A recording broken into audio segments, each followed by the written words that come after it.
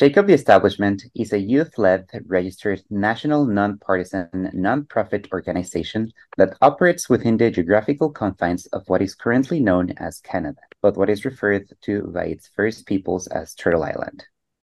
Hello, established listeners. My name is Jose Rayero Sanchez. And I am Luisa Salek. And we are speaking from traditional territories and lands of the Musqueam, Tsleil-Waututh, and Squamish peoples.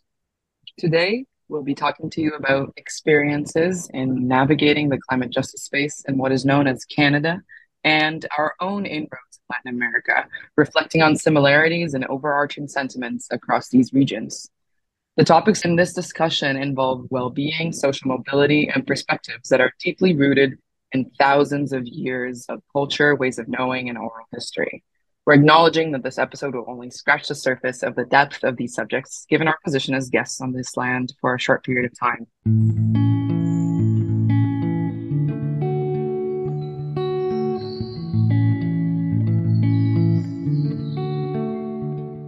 Today, we use our voices in an attempt to engage with other ways of knowing and being as a compass that can, quoting Dr. Vanessa Andreotti, point to the need for us all to become healthy elders and good ancestors for all relations, to learn to live, to grieve, to give, and to die well. According to Vanessa, this involves unlearning or learned ways of thinking and imagining, of sensing and feeling, of relating to one another, the earth and the cosmos, of facing life, fear, pain, loss, and death.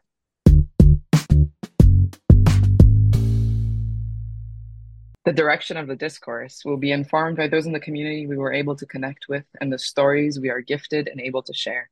We are very happy to be joined by Azul. Thank you so much for being here today. Hi, thank you for having me. Hi, Azul. Hello. I'm gonna introduce Azul Carolina Duque, was born and raised in Colombia and is currently a settler in Coast Salish territories, colonially known as Vancouver.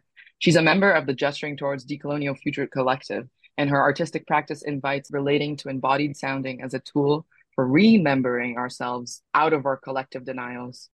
She's also learning how to walk the path of relating to music as a living entity, as opposed to a product to be consumed or exploited for validation. She is the producer of a podcast series, A Conversation with Indigenous Elders on the Paradox of Sustainability, and much more. We're really happy to have you today. Cool. Yeah, very happy to be here talking to both of you about this. To share a little bit about yourself before we begin, Azul. Yeah, as you say, I'm born and raised in Colombia, and being Latina is an important part, I think, of my identity. I'm also an educator and an artist in training for both of those, really. Just learning so much about and re-understanding constantly what it means to be an artist in these troubled times, but also what education is needed and what kind of educators are needed. So that's what I would like to share about myself for now.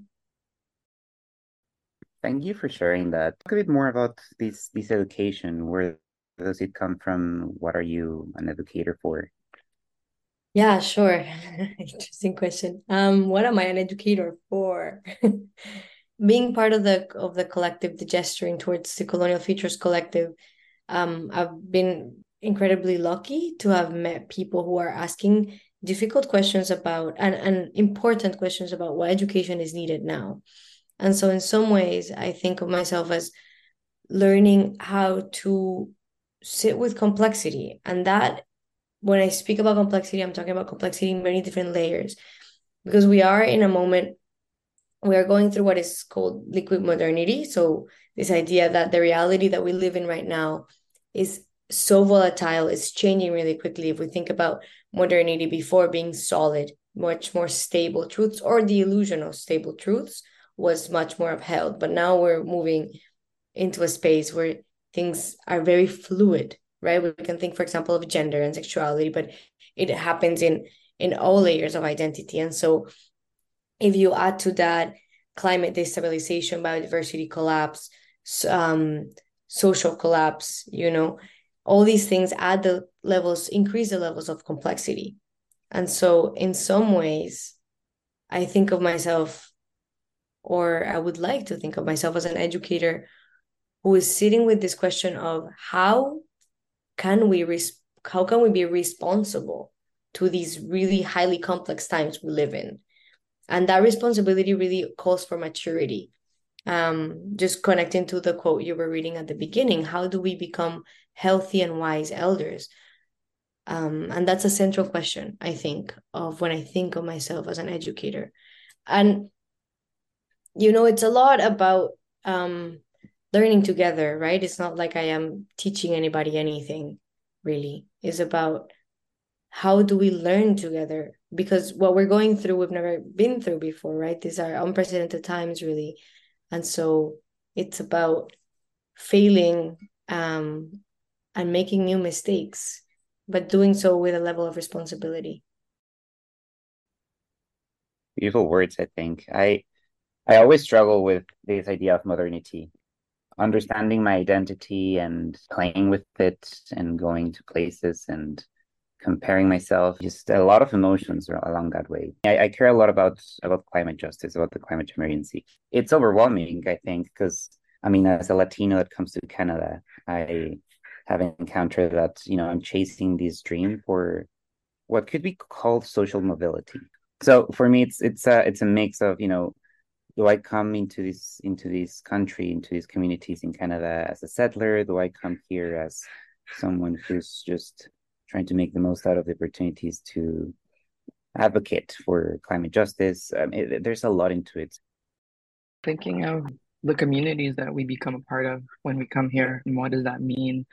In Latin America, we hear a lot about the term brain drain and people coming in and out and what that entails. And I think sometimes we're not even aware that we're interacting with all these dimensions of modernity, but we are. And Vanessa talks about how that is the air that we breathe. And it is in all of us, is everywhere and can be felt everywhere. And how do we find the words to express ourselves and this pain that we share, that is a collective pain, but that we've become so numb to, and that we almost don't have the capacities to hold and to feel and to express in language. What is modernity? How do we relate to it? And how, by knowing that it is there and it inhabits in each one of us, how can we do this internal work? Yeah, I think you just brought a lot of points that I can see so many branches branching out from many things you just said, but I wanna rescue a few of those and then kind of tie them together if I can remember. Yes, you're speaking about brain drain, and when you came here, like you're kind of reflecting a little bit on and you too, Jose, on your path when as you arrive here as Latinos, right? Because we say you're Brazilian, and as you said, Jose, you're Mexican. I'm Colombian. And one thing that modernity does, or that is really good at, is creating these markets, right? Of course, we understand capitalism in a particular way and free markets in a particular way, but it also creates a market of value and a set of identities that then we trade with, that we also engage with in an economy of worth, right? And we see this really clearly, for example, on social media, when we create curated profiles of ourselves, and then we in some ways make ourselves a product to then be consumed by other, liked or disliked, hyper consumed, go viral, etc., right? And so one of the things that relates here in modernity is this conversation about identity politics and who has a voice and why. And then we begin to race each other and to compete with each other, even in the conversations about sustainability or social justice. For example, when I got here to Canada, I am a white passing Latina, or a white Latina, really. It's complicated to locate myself exactly at that spectrum. But when I got here, I remember a lot of people telling me, you're a person of color, do you want to come speak as a person of color? And at the beginning, it was really enticing to be a person of color because it gave me a platform. And I would love to capitalize on that, right? And later, I began to see that that is very problematic.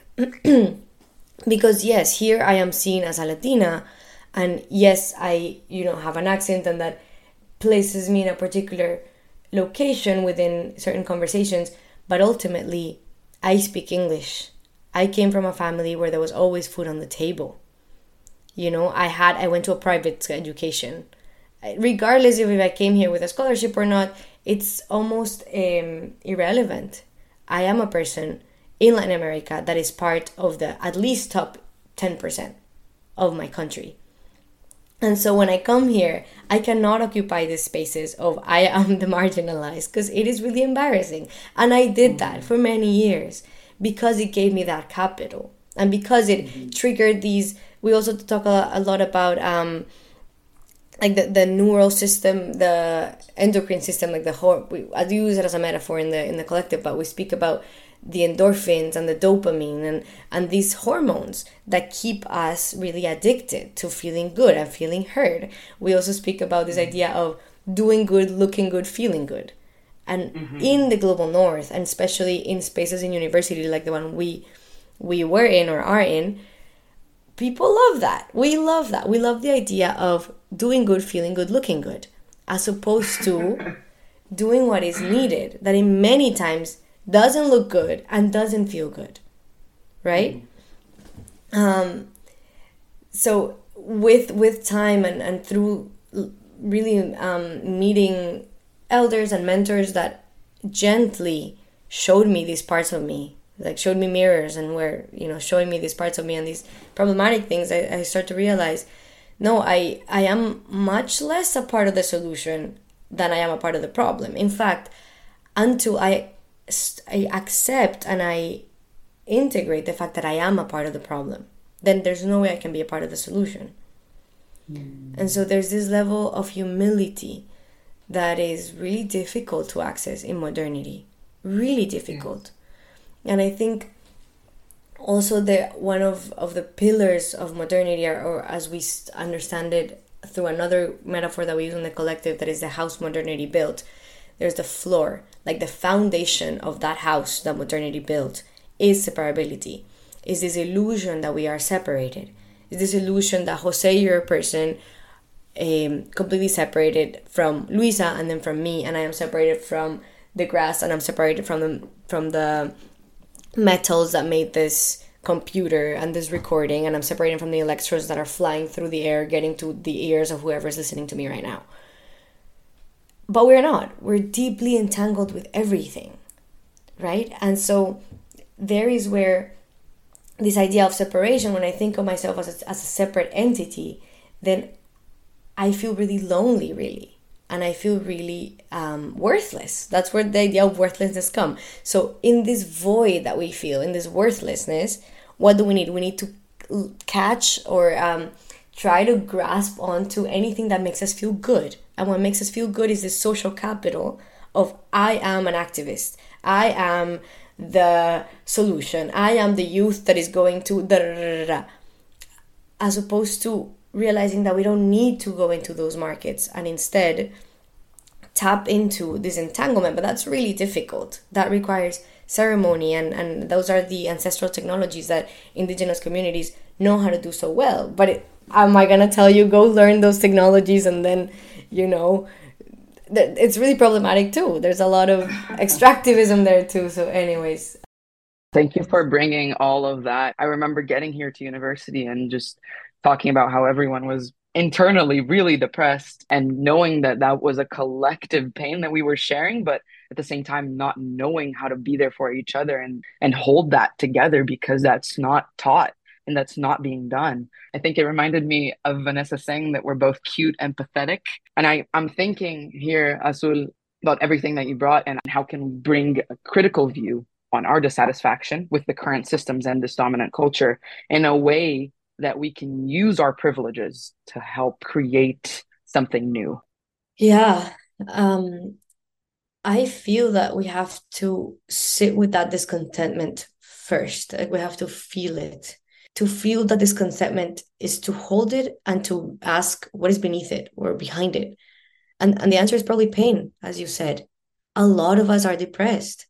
I remember also this moment when I looked around, I think it was like 3 years ago, and my community of people is a very, all in all, healthy community, but I realized we are all depressed because we're dealing with an earth that is dying, and we are part of this earth. So of course we are depressed, and of course we're anxious. So I strongly believe that we need to sit with the pain and we need to feel the grief. And that is a step that we cannot skip. We cannot skip. I've learned with some death doulas, who are the people that accompany people into dying. And through that experience, I've come to feel in my bones how important it is to metabolize that grief that we're feeling. Because otherwise, what we're doing is there's all this pain. And as you said, we're very numb. We're numb to it. And how do we numb? Through shopping, through consuming knowledge, through consuming status, through consuming each other, through consuming, relationships, every kind of relationships with land, through mineral extractivism, relationships, romantic relationships with, everything, academia, job, da da da. So we're experts at numbing. But when we start to declutter all that noise, what we start to feel into is that connection with land that is ourselves, and that pain, because that connection has been strongly severed, it's been wounded, ¿no? Ha sido herida. Es una herida muy profunda. Entonces, when we start working with that grief, then there's nowhere we're going to find quick solutions for it, because the grief brings the immensity of the problem. And then that technology won't bring it, won't bring about the solution. Then that different forms of capitalism will bring out the solution. Then you start seeing that all these things are not going into the depth of the pain that we're feeling. And from there you sit and you listen. And then the solutions are not coming from your cognition, but they're coming from the land. And it's not solutions. The land is saying, you just have to connect with yourself. That is also me. We come from her, we come from it, we come from them. And then the question about privilege and what do I do with my privilege is almost no longer a question, but you get this sense in your gut and you're just like, this is what I need to do. There's no virtue signaling. There's no, I'm using this because of this. There's just kind of like this impulse that comes from your gut. It's like, okay, this is what I need to do now. And this is just what needs to be done. And it's not about me. It's fully not about me. Now, I say these things. I don't do it. Like, it's not like I inhabit this space of clarity. I've gotten moments of it through mostly ceremony and artistic practice. But most of the times I go back into what I call the spell. I go back to being asleep. And I also use these forms of numbing. It's not like, I'm not here trying to say that I've got it already. But this is what feels in my bones to be true, or at least the way I'm navigating these times right now. And I imagine that listeners in this podcast could be thinking, okay, like, wow, I just heard all of this. Now what? Which brings us to kind of something to follow up with. And it is, Gesturing Towards Decolonial Futures is a collective, right? And I've seen that you have tools. So perhaps you can talk a bit more about what are some of those tools from GTDF that can help us stay with these problems and engage with the entanglements that, as Dr. Andreotti mentions, are needed for hospicing modernity. Maybe you can speak a bit about that. Mm-hmm. Yeah, for sure.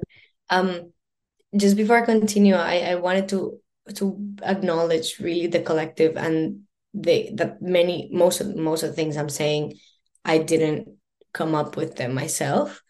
They came from a group of people, including Indigenous elders, researchers, non-Indigenous researchers too, and an incredible amount of work has gone into all these insights, into all these tools that I'm about to share. So just really want to acknowledge all the work from these people and non-humans too, because also comes through ceremony and comes through those connections. So I'm just here passing on things that were gifted to me. It's not like, I just wanted to acknowledge that. Mm-hmm. There's a tool that is very useful that I started using about 5 years ago, and through the years I've gone to know it has taken almost a central role in how I navigate these times. And it's called the bus. And we write it B parentheses US. So it's the bus within us. And it is a way of understanding ourselves as through multiplicity.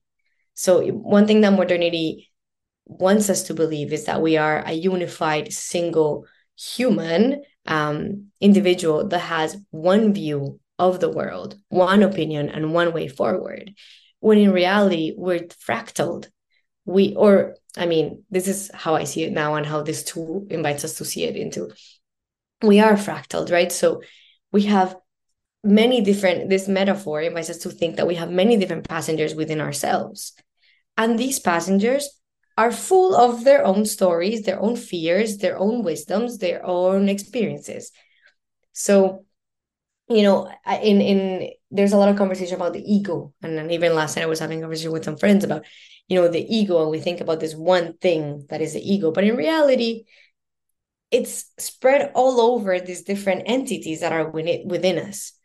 So when I start to see myself as a bus full of different characters, then grappling with plurivocality, so many voices at the same time, becomes more bearable. And also what I'm able to see is that I have people inside of me that are racist. I have people inside of me that are homophobic. I have people inside of me that are like, I don't know, deeply extractivist and hungry and violent and scared. Just like I also have passengers inside of me who are really wise elders. I have jellyfish and cats and entities that I don't even know what they are. And they're all there. They're all there. So when I'm going through life and different passengers are speaking their opinions, what this tool allows us to do is to listen to those different voices and then discern with a psychoanalytic distance, right? As opposed to thinking, I am one person, and then whoever the passenger who's at the wheel, then I am this person, and therefore I'm going to have this racist thought. You can take a step back and say, oh my God, that thought was racist. Where is that coming from? Who are you? Oh, got it. You're this person in my bus. And then you are interacting with this other person in this way. And so it allows you to map a little bit better these ways in which we have internalized modernity. And it also allows us to discern, who do I want to listen to now? And sometimes is the voice that is the hardest to listen is the one that we should listen to. Because often what is needed, what needs to be done is not what we want to do. But just to finish speaking about this tool here briefly, when we start to grapple better with our internal complexity, we are able to better grapple with the external complexity. Because what's happening in the world is that we are we're more polarized than ever. And having difficult conversations is becoming increasingly more difficult. But when I can hold space for the paradoxes within myself, only then will I be able to perhaps hold space for the complexities in the world around me.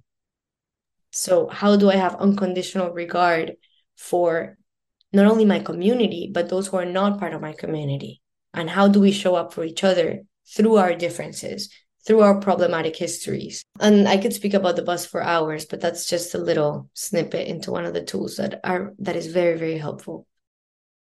I've come across this a few times before, and it takes a while, I think, for you to learn and internalize. And when I say learn, I don't mean learning with your head, but embodying it and being able to take that step back as, whoa, I know this because I've learned it with my heart. Sometimes I think, whoa, I can hold space for all the sadness and the grief in my life. And I can also hold space for the beautiful things that inhabit my body. They both exist. And that's just where we're at. And once you're able to do that for yourself, you're able to do that for others and for the world. Not because, I have this privilege and thus I have to use it, but because I feel it in my gut and I feel it as a responsibility and knowing that with your body.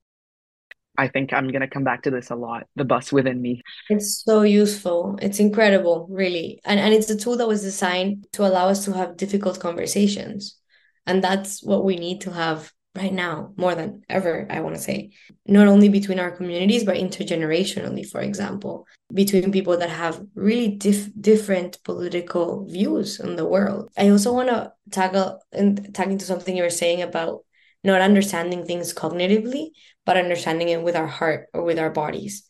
And I think that's super important, because another thing that modernity does is that it reduces us to our cognitive brain, to the mind. If we understand the narratives, then things will change. But that's not true. We have the information. We know that we won't have food systems will collapse in the next like 20 years. We know that the oceans, we know all these things, and then we're not changing. We're not taking the action that is needed. So the indigenous researchers that we work with tell us that we could not be more wrong when we think that way.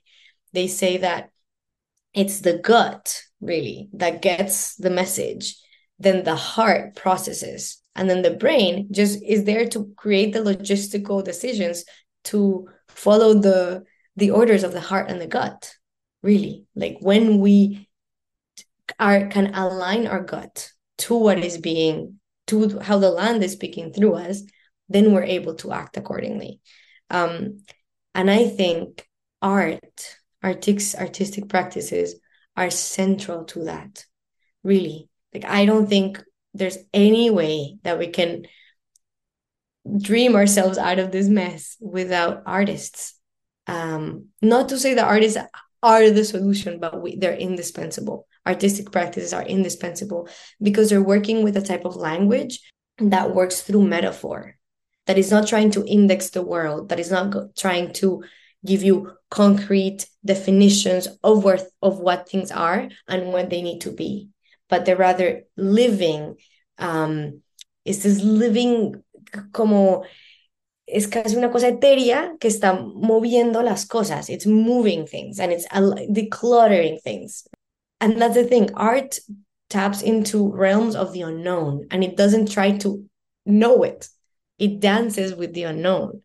And that is something also that is one of our impairments in modernity, our inability to be humble to the unknown. In modernity, we really need to understand it all so that we can consume it. But when we let go of that, and I think art that arts does that. I think that is super important. Whoa, yes. Should we do a boss? Okay. I could go first. All right, so my boss came from Mexico, went through some frontiers, and going through customs is always stressful. I get it. You're visiting someone's home, so it's hard.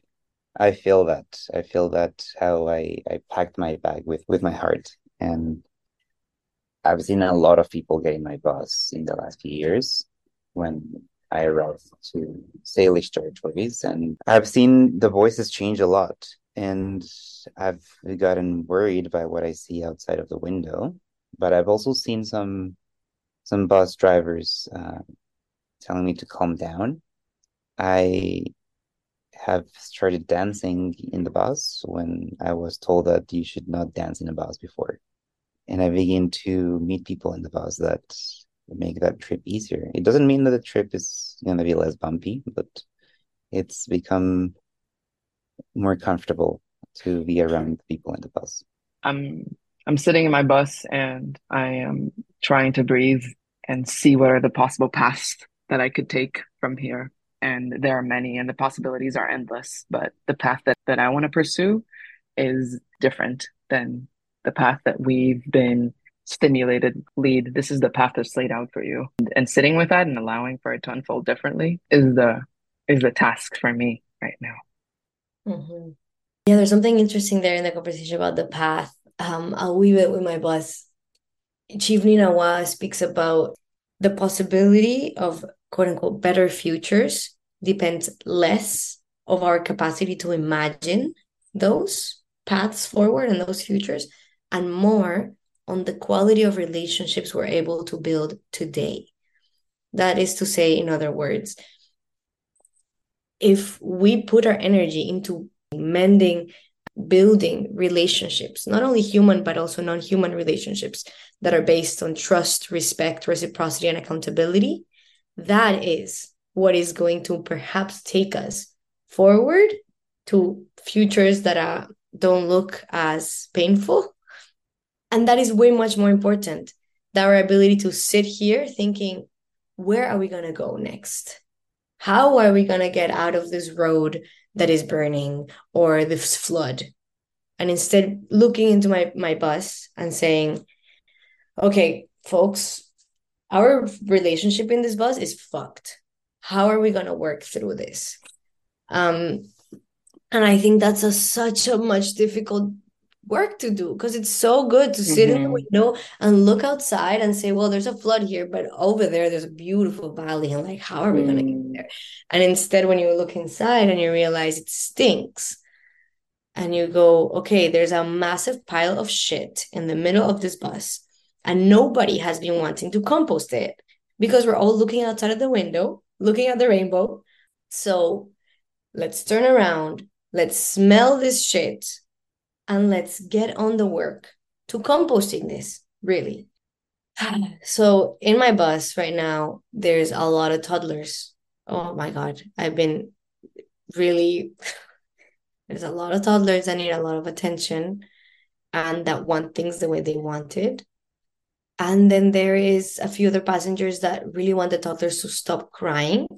So they will do anything to just make them stop crying. And then there's a few elders that are just sitting in the back quietly, observing everything.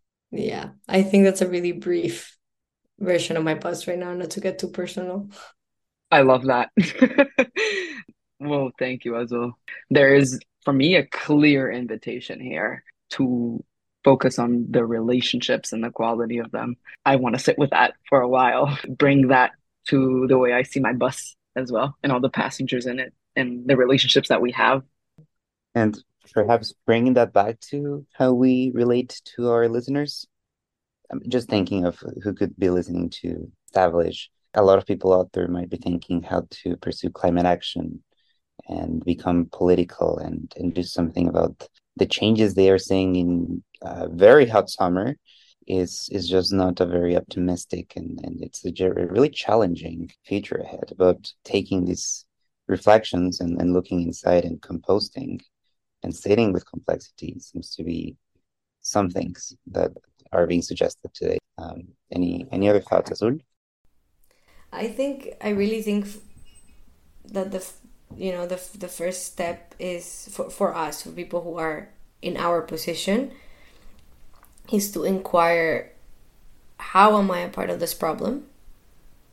And then sitting with the magnitude of the problem. So in the collective, we use the 4 denials as a guide into, when I say the spell, the 4 denials in some ways make up the spell. So the first denial is the denial of violence. People go around thinking, I am not the problem, I am not violent, I am a vegan, I recycle, and I studied whatever, social justice, and I work for an NGO, and therefore I am part of the good team. And instead, when we start to look into the building blocks of modernity, we start to see that those blocks are violent, that everything we have, from the computers to the healthcare system to the roads to the clothes, is built by and on dispossession, genocide, ecocide. Like, incredible amount of pain that we can't even fathom in this lifetime. And so when we sit with that single narrative of I am part of the good team begins to vanish, right? And then often what comes in is a sense of guilt that is also not useful, because again, the guilt is centering myself in the story. I'm guilty, therefore I'm the victim. And it's decentering the self is part of I think, of untangling that denial of the violence, and just sitting with that, saying, all right, this is the system that we live in. Outwards is violent and inwards is violent too, because that system has built a lot of, not the entirety, but a lot of who I am. So that's the denial of violence that most of us have in modernity, right? Because we're sold the ideas that modernity is not violent. Well, modernity is great. We have hip surgery and we've been to the moon, and those things are great. Hip surgery is fantastic, but you know, we also have to sit with all of the rest. And then we have the denial of unsustainability, right? That we think modernity or capitalism or the modern system is sustainable. We just need to tweak something here and something there, but other than that, we can keep going the way we are going. We can continue our levels of consumption, our ways of relating. We just need to find a better AI, or we just need to find some circular economy that is going to keep this way going. And that's a denial, because there's absolutely no way we can keep going. Not with circular economies, not with green capitalism, not with a better AI. Absolutely not. There's no amount of, the amount of concrete that is needed to create the hydropower that is needed for a green energy transition is impossible.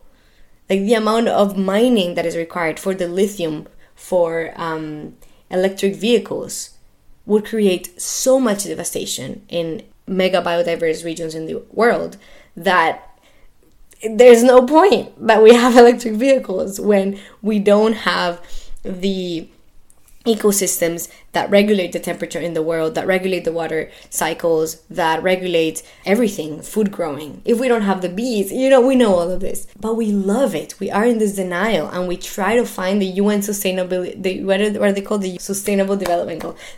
I don't think there is such a thing as a sustainable development, not with the idea of development that we've had until now. And so that's a huge denial. There's a metaphor, I forget who, I think it's Jason Hickel, but he says that this crazy belief and faith that we have on technocracy and that technology is going to save us is like jumping from a building and trusting that by the time we fall, somebody's going to build a technology to save us.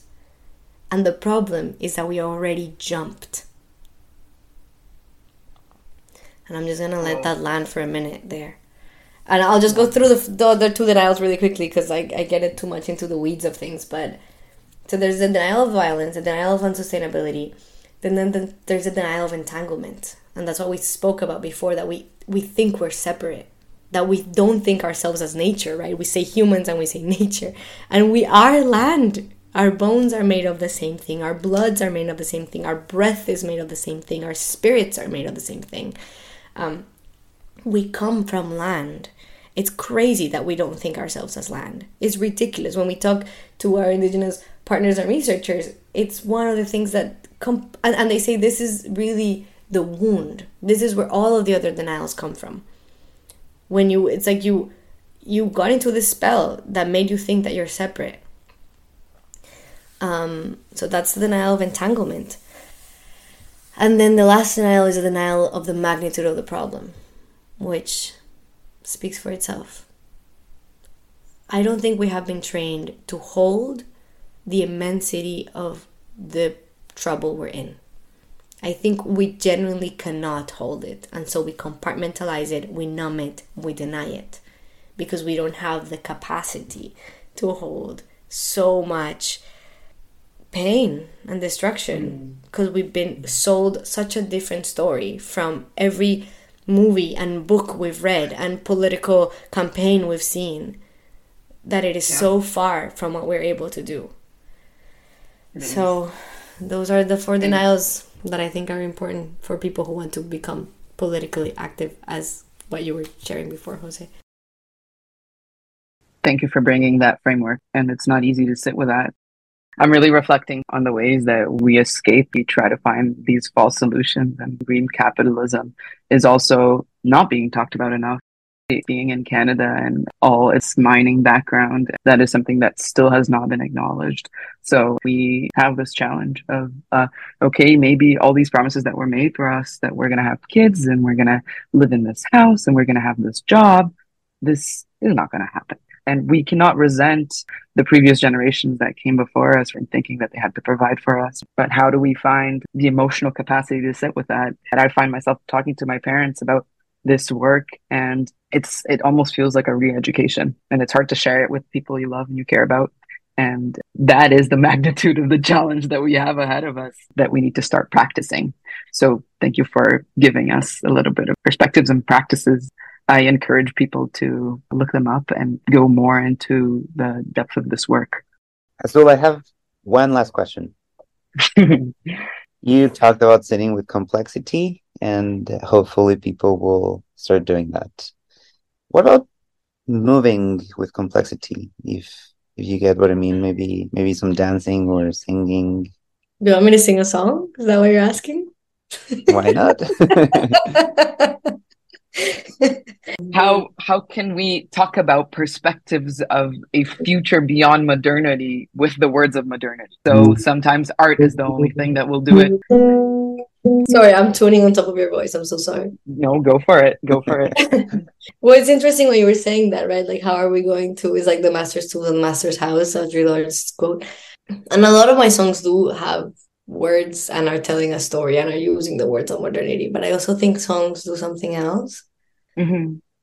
But now you're making me want to sing a different song. I think honestly, anything that you listen and you're present in the moment and is genuine and honest, there is art to that. I think I'm gonna share another song with the guitar. Because it wants to come now, and I don't think I've shared it with people, so I'm just gonna do that. Yo quiero ser un mar y correr, yo quiero sentir viento. Cielo es que hay de serlos adentro. Cielo es que hay de serlos adentro. Yo quiero ser un mar y correr, yo quiero estar en viento. Bosques que arden, serlos adentro. Bosques que arden, serlos adentro. This song is short, and it's a short prayer, and it says in Spanish, the chorus says, skies that burn, be them inside. Forests that are burning, to be them inside. And I think I don't need to explain that much given the conversation we have had. But I'll share one last song because I'm feeling musical, and then we can get out of here.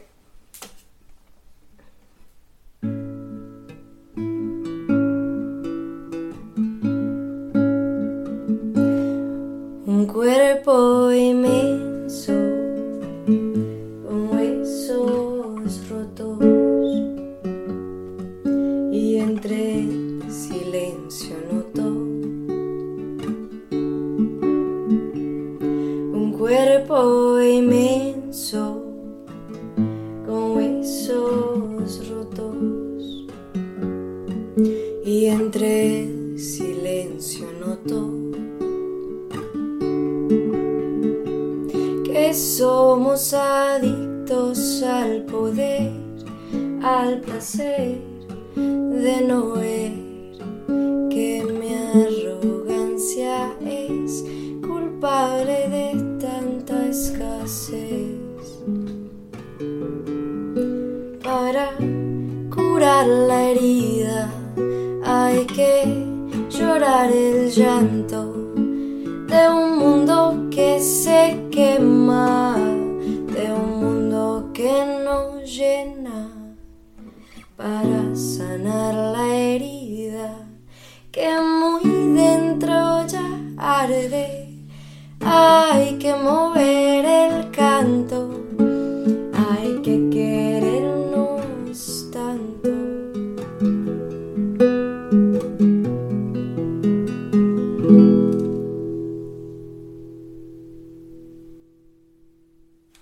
Thank you for sharing your song, your gift, your medicine to this world with us.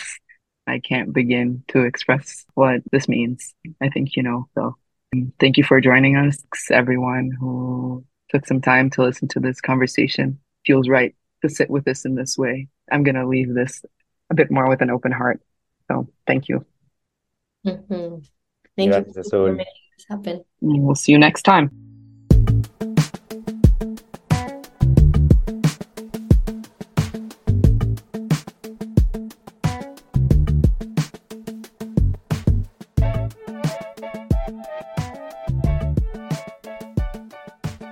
Thank you again for coming into the podcast, Azul and Luisa, and sharing your experiences and knowledge around the Gesturing Towards Decolonial Futures collective, sitting with complexity, and just navigating these times. To learn more about Suit and staying up to date on Establish, you can follow at ShakeUpTheEstaff on Instagram and Twitter, and find us at shakeuptheestaff.org. Establish is supported through funds by the Jane Goodall Institute of Canada. The music you hear in the podcast today was created by Greg Markov at Greg Markov on Insta. And this episode was produced by me, Jose Rolleros, and Luisa Salik. Thank you for listening.